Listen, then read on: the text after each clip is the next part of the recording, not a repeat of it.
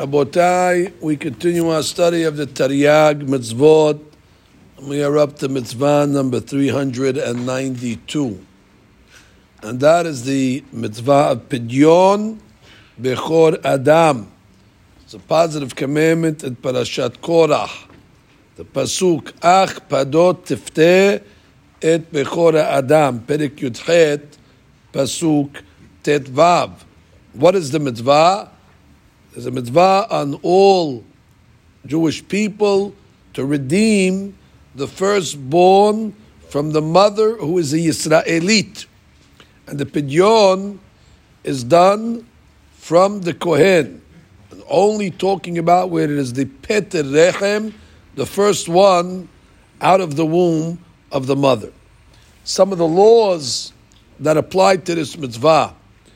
This is only talking about where the child is at least 30 days or older, where he is out of the status of nefel. As the pasuk says, Ufduyav meben chodesh tifteh. Furthermore, the mitzvah is on the father. If the father did not redeem his son, then the mitzvah moves to the son when the child becomes an adult. The pidyon is done with money. That is the equivalent value of 5 sila'im, whether it's money or things that are of the value of money. Of course, the halakha says one cannot be podeh his son using karka, real estate, avadim, slaves, or shtarot, or contracts, documents. Furthermore, the 5 sila'im that the pidyon are given can be given not to one Kohen, but can be given to several Kohanim. So long as the tribe of Kohanim receive 5 Sela'im in total, even if he gives 1 Selah to 5 Kohanim, the son is considered Padui. Of course, only to a Kohen one is able to be Podeh, and not a Kohenet, a female Kohen. And if the Kohen wants to give the money back after the father gave him the money, he has every right if he wants to, and the pidyon is considered okay, so long as he doesn't make a condition. He cannot tell the Kohen, listen, I'll give you the 5 sila'im on the condition you give them back to me so I can sell them to somebody else. Then the pidyon would not be good. And now the chinuch, in a very interesting piece here, tells us the ceremony of what a pidyon haben should look like. So first you bring kos yayin. You bring a cup of wine, and you bring also hadassim, I guess to add to the simcha. And they make a berakah. Who makes these berakot according to the chinuch's custom? The kohen. Before you do the pidyon, they make sabri maranan on the gefen, and then they make the berakah on the hadas. And then he introduces to us a berakah that clearly is not from the Gemara, must have been established by the Geonim. And he says this was a berakah that they used to say at the ceremony. And I will read it. Baruch atah Hashem Elokeinu melech haolam, asher kiddush ubar b'm'eh immo. God has consecrated the embryo in his mother's womb. Ul arba'im yom halak et ebarad ramach ebarim. And at 40 days, his body started to take form, the 248 limbs. Ve'arkak nafach neshama bo.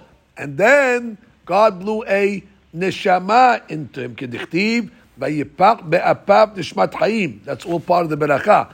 Or ubasar hilbisho. God gave this child flesh and meat. Uba'atzamot v'gidim sokecho. And gave him bones and ligaments as well. Kedichtiv. Or ubasar talbisheni.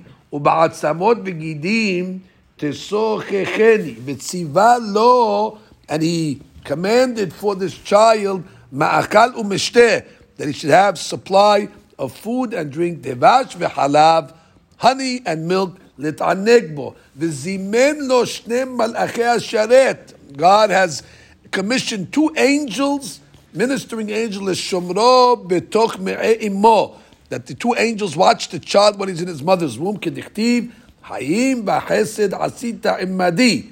And this is part of the berakah. Immo omeret, the mother is saying, Ze beni bechori, This is my firstborn. Shebo patach hakadosh baruch hu dalte betni. With this child, the doors of my womb have been opened. Abiv Omer, and the father says, Ze beni bechori hu.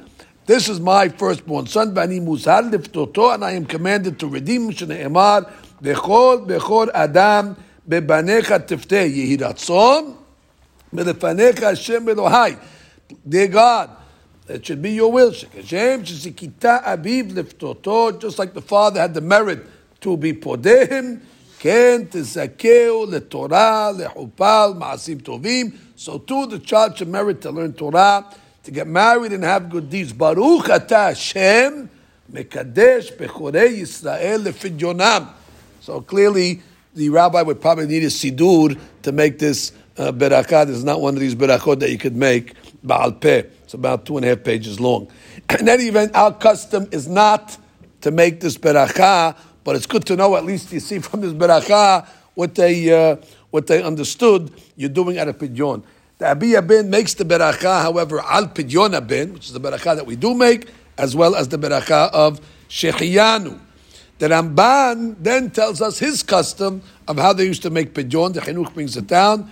The Kohen tells the Abi Ben, Eze Habib Alecha Yoter, Bencha or Hamesh Silaim, which is the custom that we have today. That was an old custom of 1,000 years ago. They would tell the father, what is Mo Habib? Not that he has a choice. He has no choice. Even if he says the 5 Silaim of Mo Habib, we'll hit him over the head and make sure he makes a pidyon. But nonetheless, that's the way they asked him. What's Mo Habib? And this father obviously says, Beni. And right away, the Kohen takes the 5 coins from the father, and he says he puts them over his head, like kaparot. And he says, Ze tachat ze, ze chiluv ze, ze mahul al ze. Yatsa ze lakohen, v'yikanes haben haTorah lechayim v'yirat shamayim. And then they say, Keshem shenichnas lepidyon, kach yikanes laTorah l'chulpa ulma'asim tovim. So that is the custom. And then says the Rab that the Kohen should bless the child what he's accustomed to blessing. Obviously, Birkat Kohanim he's accustomed to bless. He says, Hashem shomerecha, orich yamim u'shnot hayim, etc. This mitzvah applies in all places, at all times, only by male zecharim that are born, not by nekevot. And the lady is not obligated to podeh hasan either, because she's not obligated in pidyon herself, so she's not obligated to be podeh others. Furthermore, the Chinuch proves that this law does not apply to Kohanim, does not apply to Leviim. And for that matter, it does not apply to a Ben Yisrael that's married to a Kohenet or a Leviyah. So it's got to be basically a Yisrael that's married to a Yisraelite that has a Peterechem. And somebody transgresses this and did not redeem the child. So if he died, the father, let's say, if the father died before he was able to fulfill this mitzvah, bitel aseh zeh. So he has transgressed this mitzvah. Oy lo, shenasa avono al nafsho, that he has transgressed this. Now, the Rav writes that although the Torah allows you to make the pidyon from 30 days and up, the Torah doesn't tell you have to do it on day 30. It just says from day 30 already is permissible. Hakam lev yikach mitzvot v'yagdim v'yaseh pidyon miyad acharei lamidyom. That means you shouldn't delay it, especially that it brings the child protection. So therefore, that's why our custom is immediately the first day that we're able to podeh the child. We don't go to the closest Sunday or the closest legal holiday or where it's convenient for the people. We do it right away. And according to the Chinuch, he says that even if the father did not do it immediately, it's still on the father. Even after the child becomes a gadol, the father can still go back and do the pidyon. But again, unless the child beats him to it and does it himself, but the father, again, still has an obligation.